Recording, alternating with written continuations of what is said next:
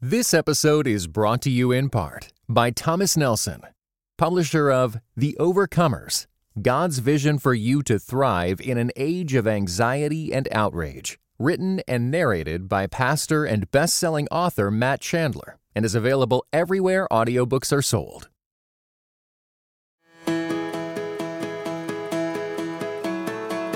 John the Baptist's ministry was decreasing, and they came to him and said, John, everyone's running over to Jesus, but you're losing people. And John said, a person can receive only what's given them from heaven. John 3:27. So some of us are building something in leadership that wasn't given to us from heaven. And God, when it comes to God at the end of our lives, I built this church of 500 people. And God said, I never asked you to do that. Today on the Transforming Discipleship podcast, I am in awe and in joy of having a brilliant pastor joining us from New York, Pete Scazzero. Pete has served as the pastor of New Life Church. I think it's in Queens, right, Pete? It is, yes. It's so good to have you. I'm so thankful that you're willing to take the time to be with us today. Thank you so much. How are you doing? Good. It's nice to be here, Oliver. We're going to talk today about a new work called Emotionally Healthy Discipleship, moving from shallow Christianity to deep transformation. So just give us an overview of what does make an emotionally healthy disciple. What does that even mean to be emotionally healthy? What I would say, what an emotional disciple is someone who is well integrated, where we're talking about forming the whole person, which is there's different aspects of our humanity. We're physical beings, we're intellectual beings, we're spiritual beings, relational beings, and we're emotional beings. And that, what does it mean to get at each of these areas in our lives? And so our work over the last 26 years has been trying to get at this practically so that we're forming people who are, I'll use integrated, whole, mature, growing into mothers and fathers of the faith. And so it's been a wonderful journey for us. We've been on kind of the same theme for 25, 26 years. And this book in some ways was meant to be kind of like a crystallization of what are the core biblical themes that have to get addressed if we're going to develop, again, mature people. So actually the word emotional health comes out of my Old Testament professor, and I had a course on Augustine that in seminary where the prophet talked about we're all Neoplatonists, that we're, kind of like the body is bad, the spirit's good. And when I hit this wall and crashed and began to do this investigation, we met God in therapy, actually, and Jerry and I. And I went back to him and said, how do we get into this mess? And he goes back to Augustine and how we approach sexuality, emotional part of who we are. We don't deal with it. And we've got this kind of a Gnostic spirituality. And so it got me into church history, Chalcedon, and how, Jesus being fully God, fully human. And I said, how did I get into this spirituality that was like, I wasn't paying attention to the human parts of my own interior, my emotional life, our marriage. And so it got deep. And so my work has been kind of fleshing it out in a local church. How do you get at it? And et cetera, theologically and then practically. So what does it matter if I have this emotional health or not? Like, why pursue it? Why do I need to maybe explore myself, the integrated parts of myself? Yeah. Can you get after that for us? I didn't want to do it either. I mean, it was pain that got me here is because it's biblical, first of all. It's God's will for your life. So you can call it emotional health, you can call it integrity, you can call it deep discipleship, but there are certain biblical truths that have to get integrated into our Western discipleship model if we're going to be leaders who actually are offering a gift to the people we serve out of who we are.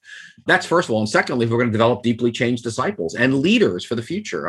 I think the present crises that we're confronting that are hitting the church, pummeling the church, are forcing the discipleship question for us. Just getting a crowd of people is not enough. It's not going to hold water. I think everyone realizes that. And I want to just caveat this because for those listening that maybe aren't from America, you may have actually been exposed to some of the Americanized Jesus through media or whatever it might be. So this is a pertinent topic for you. I guess I want you, Pete, if you wouldn't mind, just unpack for us a little bit about what the Americanized Jesus is all about.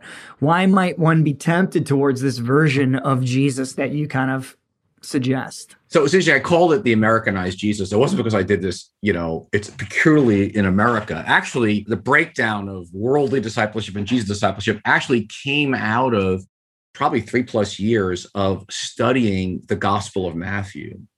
I was studying what was Jesus doing in discipling the 12?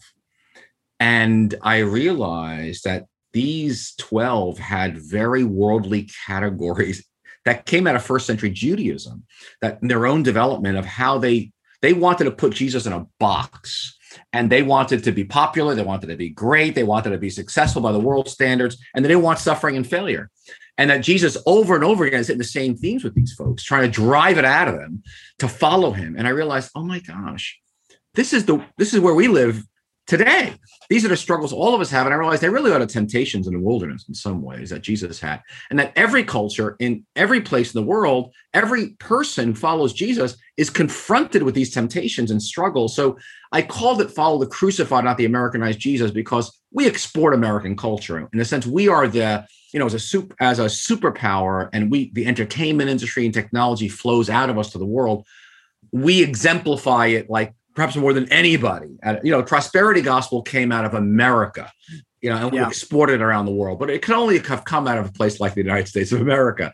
But it's found in Kenya. This is found in Asia. This is found in Syria or Israel. I mean, it's everywhere.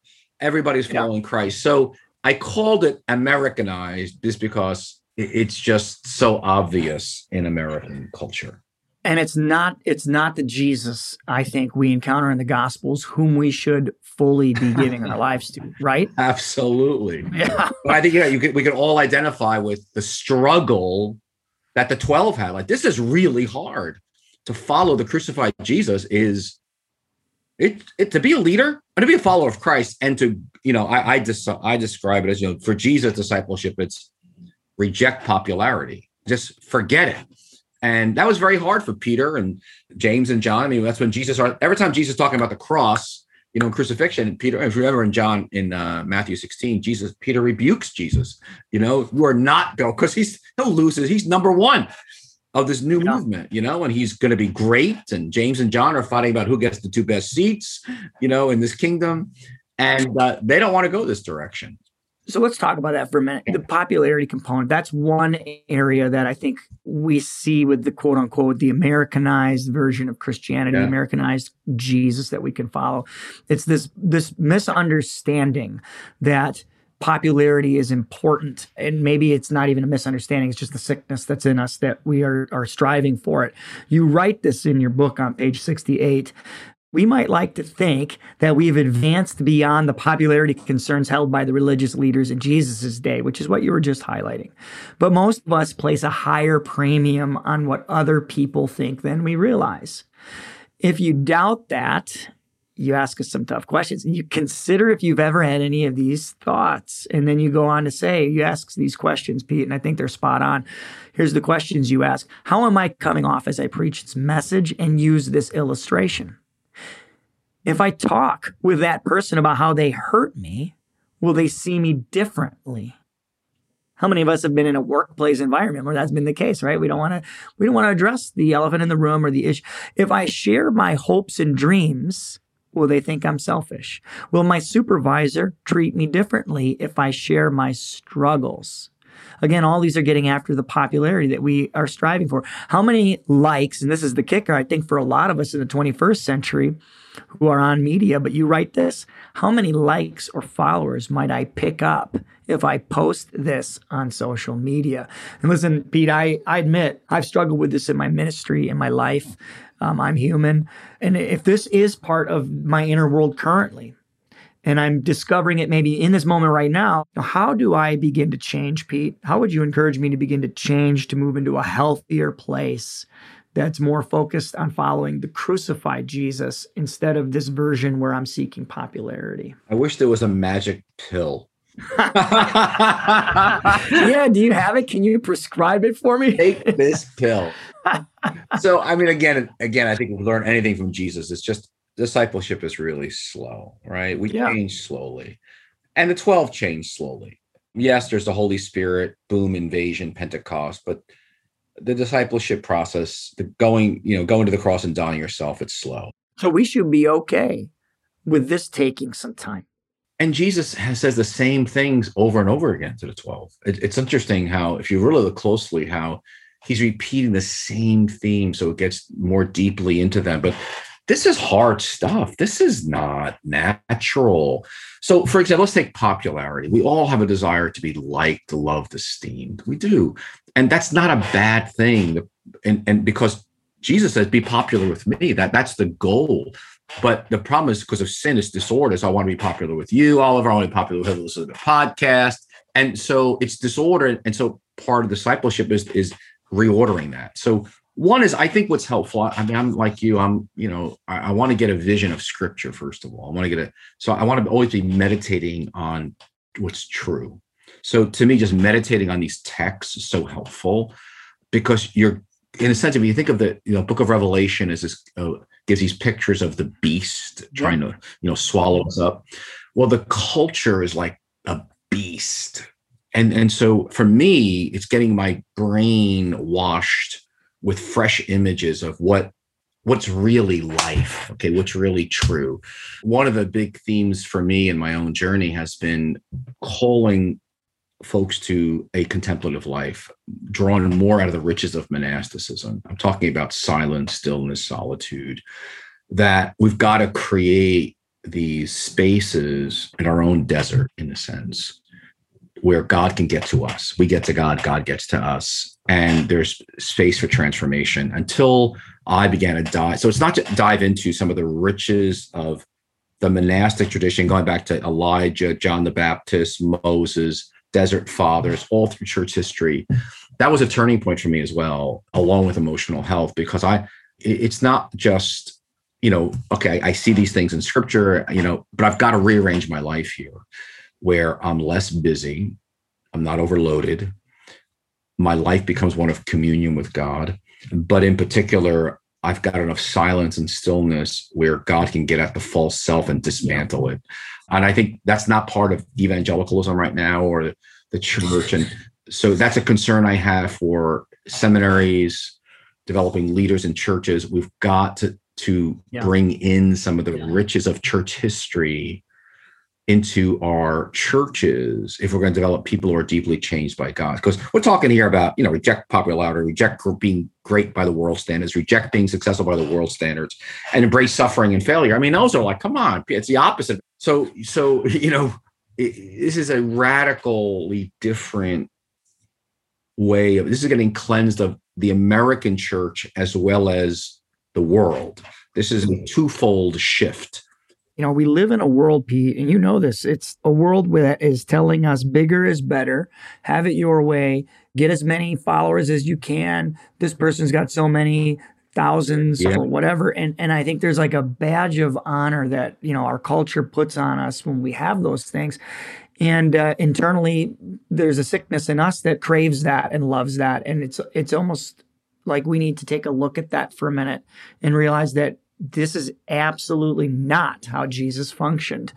Right now, Oliver, so many pastors are discouraged. Yeah. They want to quit because people lost so many people in their church through COVID. We're coming back now, but oh my gosh, 20% or 30% or even 40% of my church is gone. And so pastors and leaders, a lot are resigning. Wow. Some are just discouraged. Yeah. I want to say, no, I'm this one young guy. I'm going to say to him this week, because he sent me a case study, and he's here in New York City, and his church has shrunk. It's been really challenging, and it looks like he's going nowhere. And I want to say to him, no, you're going in the right direction, but you can't measure success by up and to the right, by numbers, because if you did that, then John the Baptist was a failure, Isaiah was a failure, Jesus was a failure. I mean, it's an American Enlightenment construct. What if the prophets in the Old Testament were concerned about how everybody was going to take their message? Exactly. I mean, one of the themes, one of the core themes for me is we have to redefine success.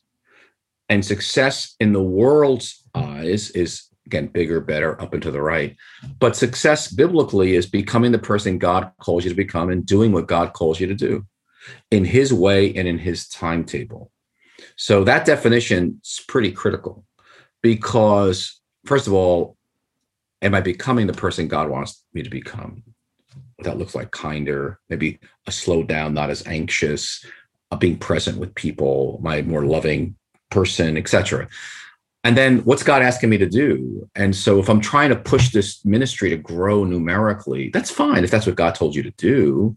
Yeah, you want to reach the Great Commission, but wait a second. I mean, John the Baptist ministry was decreasing. And they came to him and said, John, everyone's running over to Jesus, but you're losing people. And John said, a person can receive only what's given them from heaven. John 3:27. So some of us are building something in leadership that wasn't given to us from heaven. And God, when it comes to God at the end of our lives, I built this church of 500 people. And God said, I never asked you to do that. That was a person down the street. You were supposed to be, developing, these young people and discipling these few. They were going to go out and build churches of 10,000. So what's that risk, Pete, when people are moving in that direction and they are really seeking the approval of humans and men and women, rather than being, popular with Jesus, as you said earlier? What's at stake? What's at risk? First of all, you're going to be exhausted because you're living a life that's not been given to you by God. People around you are going to suffer because they're not getting your best. They're getting basically a fake you. The fruitfulness is not going to be long lasting. So it may be good 5-10 years. I can think of, I'm a little bit older than you, Oliver, and I've seen a lot. And I'm surprised. I mean, so many people I who had mega churches I know and were, quote, so well known and ended up not ending real well. And again, I'm not making a judgment on all of it. I just know that what looks so great for a while doesn't mean it's great. And I know this in God's eyes. It's the little that's meaningful. It's the mustard seed of the kingdom. And so I feel like part of what I want to do at my final season here is mentoring young men and women to help them relax. It's okay. You're stuck. Even if your church failed and quote failed by American standards, right? But I told one guy, I was with a person on the phone the other day, last week, and he lost a denominational executive position. He was sad, but he was like, oh yeah, God's will. But he was bummed out. And then his wife jumped on and she cried. And then I said, well, can I just reframe this for you? I said, you lost the election, but maybe you won. Wow.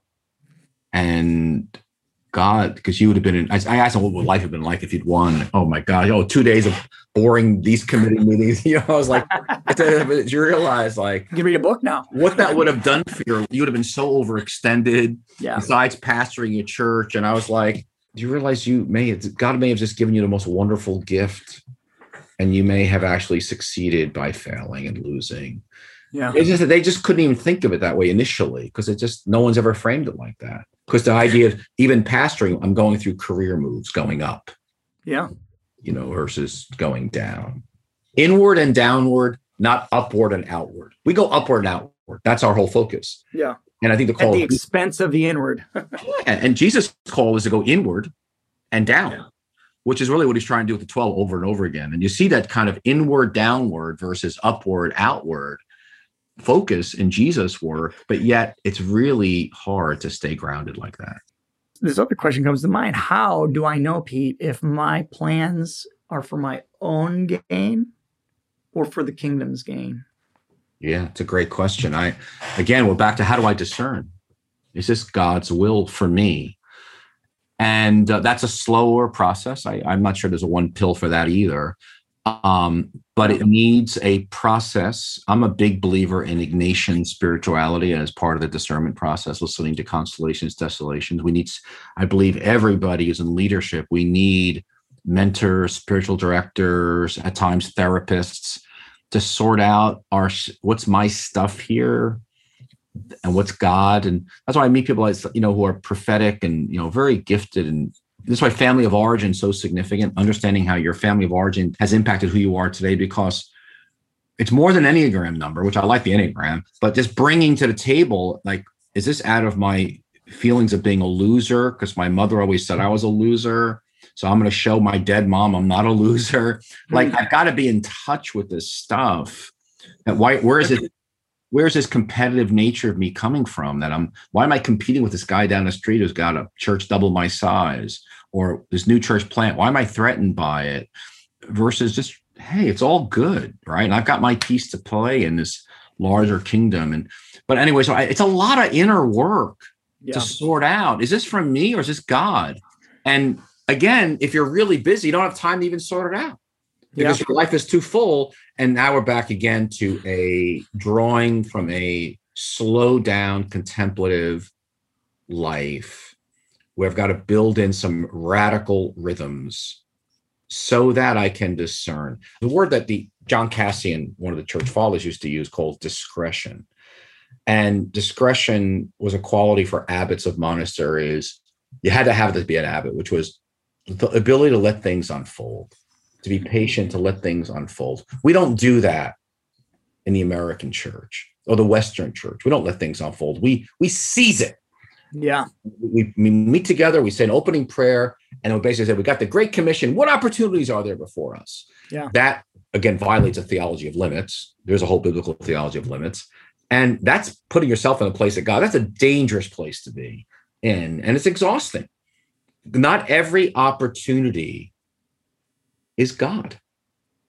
Wow. And if you seize every opportunity as a door open from God, Satan had open doors for Jesus. I mean, I like what one commentator says. If you will do anything to keep your work from failing, you are now worshiping Satan, because that's what he did to Jesus. Bow to me for a second and you will not fail. You will not I'll give you all the kingdoms of the world right now.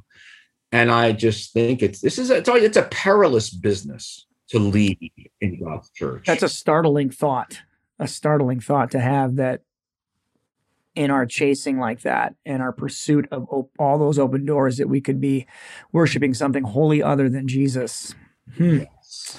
Sobering moment. Well, I would just want to highlight something you've always highlighted in your works. In ways to get in touch with these things is to spend time in silence and solitude, to slow down and to find those rhythms. And you are such a champion of that in your training, in your work. You challenge us to do that. And I think that's one of the ways that we can really pause and give thought to, am I trying to build this plan for my own gain so that people will hear my name and know me? Or am I building this thing for Jesus? The first principle is be before you do. It's not just integrating silence and solitude, although that's a part of it. I think it's really critical. It's more you're taking time. The most important job or work you're doing is investing in your own discipleship. Do you understand? Yeah. It's slowing down to invest in you. That may include going to a therapist. It may include reading a book. It may listening to your podcast.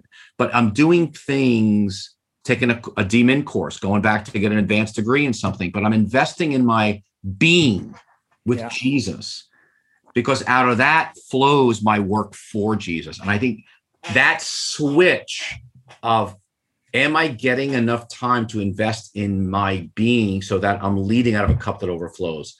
That's an entire shift of your life. Yeah. So date night, or, with your spouse, or investing in your marriage, all of that is investing in your being. And the truth is, most of us we're flying to do, and we just try to get enough so we're not dead on the ground. But we're running on fumes, and it's exhausting, and it's not a great way to live. I run the risk of doing that myself. I am a number 3 on the Enneagram, and I am a dangerous person who loves to do before I be. And it's a constant. It is a constant struggle for me to take the time to be. And I do see in my own ministry and work that the Lord can move much easier in my life when I do slow down and let him. But we need 3s, Oliver. We need you. I mean, Peter was a 3, okay? I mean, we need 3s to lead. I love that you know what Peter was. That's great. He was a 3. Make it happen. But yet, remember, the call was to be with Jesus, and then to preach and drive out demons. So it was being first. And I think that's the great discipline for every Enneagram number, not just 3s, but especially yourselves. Because if you can, but understanding that is always your cutting edge is wonderful. That's 99% of the issue. And hopefully you're married, which is that'll slow you down. And it sounds like you're with two little ones too. It should slow me down. Well, she's like Jerry, she'll quit. I'll tell you what, as I read about Jerry, I thought to myself, oh, I have Jerry 2.0 in my house. Well, Jerry saved my life by quitting. And I can tell you right now, if I ever get out of whack and you don't say, what happened to Scazzero? Where'd he go? Like, we can't even get in touch with the guy anymore. He disappeared. It'll be because I got off track and Jerry quit and I had to leave it all. I dropped everything for the sake of marriage. She won't cooperate. She won't do it. And you know what? That's a good thing. Because she shouldn't. It's not healthy for anybody if she did. Yeah. So it's good. I'm so glad to hear that, and I'm so glad you can be transparent about that too. It's fun to be able to laugh at, but at the same time, there's so much truth to that. That's very valuable, I think, for many people to even hear right now. So thanks for sharing it. Pete, I want to end our time with just some quick rapid fire questions. I'm not going to even respond. Do you have a few minutes for that? Sure, yeah, absolutely. Okay, great. Well, here we go. I'm just going to go and I'm just going to go on to the next question right away. So feel free to take as long as you want on these responses or as short as you want. So the first one, we've been in a pandemic. We're coming out of it hopefully slowly here. A lot of people have had challenges. I know I have. Our family has. I'm wondering what a challenge for you has been in regard to your own journey as a disciple, and how have you grown aware of it, and how are you addressing it? Well, the pandemic uprooted so much of routine that I was accustomed to, and I think we all were accustomed to. And so we are in the middle of a big shift going on globally in the church, in the culture. And what's been a challenge for me is change. I mean, I've had to shift my life and I don't like change. That's my biggest challenge. And deepen my rhythms, to be honest, of greater rhythms of being with God, out of which I do. So I think my biggest challenge would be, I've been reluctant to want to change. But I just realized it's God. And so change is for every one of us is confronted by that. How would you shepherd a ministry leader who is seeking to help everyone they meet along the way? Well, first of all, you cannot help everyone you meet along the way. I would say that you want to discern a discernment process of what is God. Again, let's go back to what is success. Who's God asking you to become? Are you growing into that person? And then what is God specifically asking you to do? And with whom? You cannot serve every person you meet along the way. And so the question then is whom? And I think we all want to be about discipling the few, the 3 to 12. I'd say for anybody who's a ministry leader, you want to be being discipled, you want to be growing yourself, and you want to always invest in the few, and then craft and structure somehow a way that you can invest in those few. I don't care what role you are in life, marketplace, pastor, professor. So I'm thinking right now about somebody who has struggled with grief and loss. And I wonder sometimes if even those who've bought into the Americanized version of Jesus, the focus on the upward and outward expression, struggle with that as well. But I'm wondering if you could talk a little bit about why it might be hard for people in general to enter into grief and loss. First of all, we all move away from grief and loss. Who wants to grieve? I mean, this is a very difficult topic. So we got to understand all of our tendencies is to deny, suppress, repress, distract, and medicate. That's us. That's not just the culture. It's our flesh. So again, it's such a huge biblical theme. I mean, we're talking 2/3 of the Psalms, a whole book called Lamentations, 35 chapters of Job. I mean, David commanding the troops to, lament. I mean, it's everywhere in scripture, yet it's something we don't do very well. So I would say why is it so hard is because it is hard. But I'll say this, you cannot grow into maturity without learning to grieve your losses. So I like to compare it to becoming a master artist or tradesperson. We grow in our ability to grieve. So we think of it, we start out as apprentices, and then we become journeymen or journeywomen, then we become masters over a period of years. Well, learning to grieve is a slow process of years. But I'll say it again, without going into that painful process, we miss God, we miss things he wants to do in us, of transformative moments. There's so much lost but there's so much treasure in it if we're willing to go there. But you've got, again, it's like anything else, Oliver, it's a long journey. So we actually meet when I do a pastors and emotional spirituality course. We do it for pastors. We have them do a chart of their losses over different seasons of their life. And then how did they deal with it? And how did God perhaps come with them? But then we actually do a mentoring time with them one-on-one, processing their griefs and loss, helping them look at it afresh and more deeply, because there's so much material in there for spiritual formation. But we generally don't look at it. We just kind of move on. So if you encountered somebody in your ministry that had gone through a real unexpected loss, maybe the loss of a spouse at too early of an age, I'm curious to know, how would you pastor them? What would you say to them? Well, let me just say, I don't know, but I do have a good friend lives just 2 blocks from me here in Queens, whose wife did die at 56 a few years ago. And it was devastating. It was devastating. So I didn't say anything, to be honest. I was just present with him. I think that's what we do when people are in great suffering. His suffering was unmentionable. I just can't. I'm married 37 years in August. I can't even fathom that level of pain. So I was just present there with him in his process. I know another friend whose son was killed in an automobile accident in his 20s. And again, what do you say? I just listened for a couple hours at a few different meetings. That's what I say. I say nothing and just be present. There's not much you can say. I want to change topics and return to something we talked about earlier, but what should I do when I have failure in front of me in my ministry and work? Say, thank you, Lord. I think, God, how are you coming to me? What are you doing?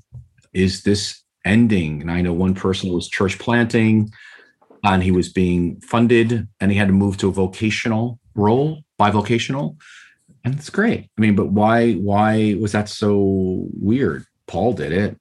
Paul went in and out of bivocational, work tent making and then not tent making, and it's just fine. But I think we have these categories. There's so much happening, and so much of Scripture comes alive when we fail. I mean, we don't grow from our successes. We grow from failure. We grow from things falling apart. I mean, look back at your life, and I'm older than you, and I look back at all of my seasons of significant transformation were in dark nights. They were never in again, what's defined success? Was the crucified Jesus was not a success, didn't look like a success at all. And if I look back at the key moments of my journey where I've really been transformed by God, every single one of them was in failure and suffering and disappointment and mystery. I don't know what's going on. I mean, again, I think there's a place for I don't know. That's such a huge place to come in. To come to is I don't know what's going on, but I trust you, Lord. And I'm going to follow you and be faithful to you in this moment. That's a powerful place to be. We did our succession 8 years ago. I was aware the whole succession might flop. And I realized this may be God's will too. And here's Pete writing books on emotionally healthy leadership and stuff. And he's writing about endings and new beginnings. And yet his ending didn't go well. And I realized that could be God's will too. To show that basically, even regardless of what you believe, it's still in the hands of God. And it's how you walk through that. So again, our ways, we quote our ways are not God's ways. And you really? Really? So Christian life's a wonderful life if we let go. It's all about emptying ourselves. It's all about Philippians 2, emptying ourselves. I like Meister Eckhart's work. It's been a real important to me of surrender of our will. So it actually becomes God's will is the core of the Christian life. It's detaching from all those things we're attached to. And God can't fill us when we're attached to all these things, because inside of our being is all these attachments. And so how can Jesus be birthed in and through me if I got to have this church got to be like this. My circumstances have to be like this because my circumstances give me a happy life and a happy feeling of a successful pastor and all that. That's an awful way to live. That's awful. Yeah. So to get free from that is, wonderful. Last question. Finish the sentence for me. Jerry is, we are one flesh without being enmeshed. And so she's my best friend, lover. We co-work together. I mean, Jerry is, after Jesus, my first vocation. My first vocation is Jesus. My second is to make what's important to her important to me, and that she feels like the most loved person on earth.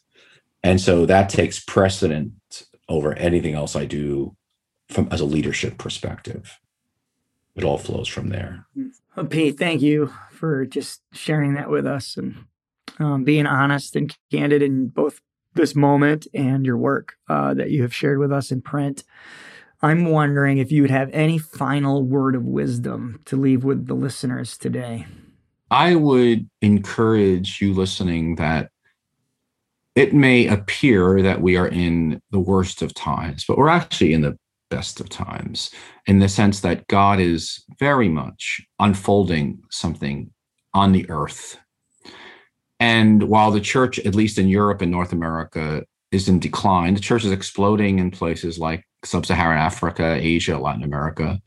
And God is doing so many new things among the next generations that are going to be following us, the millennials, the Generation Zs, and those who will follow them. And I'm so hopeful about the future, and that the most loving thing you can do for everyone around you is to let God take care of you. Slow it down. Make being with him the number one aim of your life. And everything else is going to work out just fine. And all these things that you think you have to have for happiness, you find out, no, they're actually keeping you from happiness. There's another way to do this leadership thing. Thank you for being on this podcast with us. We really appreciate you taking the time to invest in our listeners and those who tune into this. And I think every ministry leader needs to have this on their shelf. And I think every seminary student needs to read it at some point before they graduate. The title is Emotionally Healthy Discipleship, Moving from Shallow Christianity to Deep Transformation. So thank you so much, Pete, for your time. Really appreciate you. Oliver, thank you. Great to be with you. This episode of the Transforming Discipleship Podcast is brought to you by smallgroups.com. It's a ministry of Christianity Today. We thank you for listening and tuning in. If you're finding this podcast helpful to your ministry, we just invite you to share it with a colleague or another ministry partner. And please feel free to rate us on iTunes or wherever you get your podcasts from. If you'd like full access to smallgroups.com, please subscribe today. We have all kinds of plans that will meet your budget. They'll give you access to hundreds of Bible studies, indeed, even some on the topics that we've been touching on today in relation to internal spiritual health. We have tools to train your leaders and even our recent segment called Ask the Expert. We want you to check that out as well. So until next time, my friends, God bless.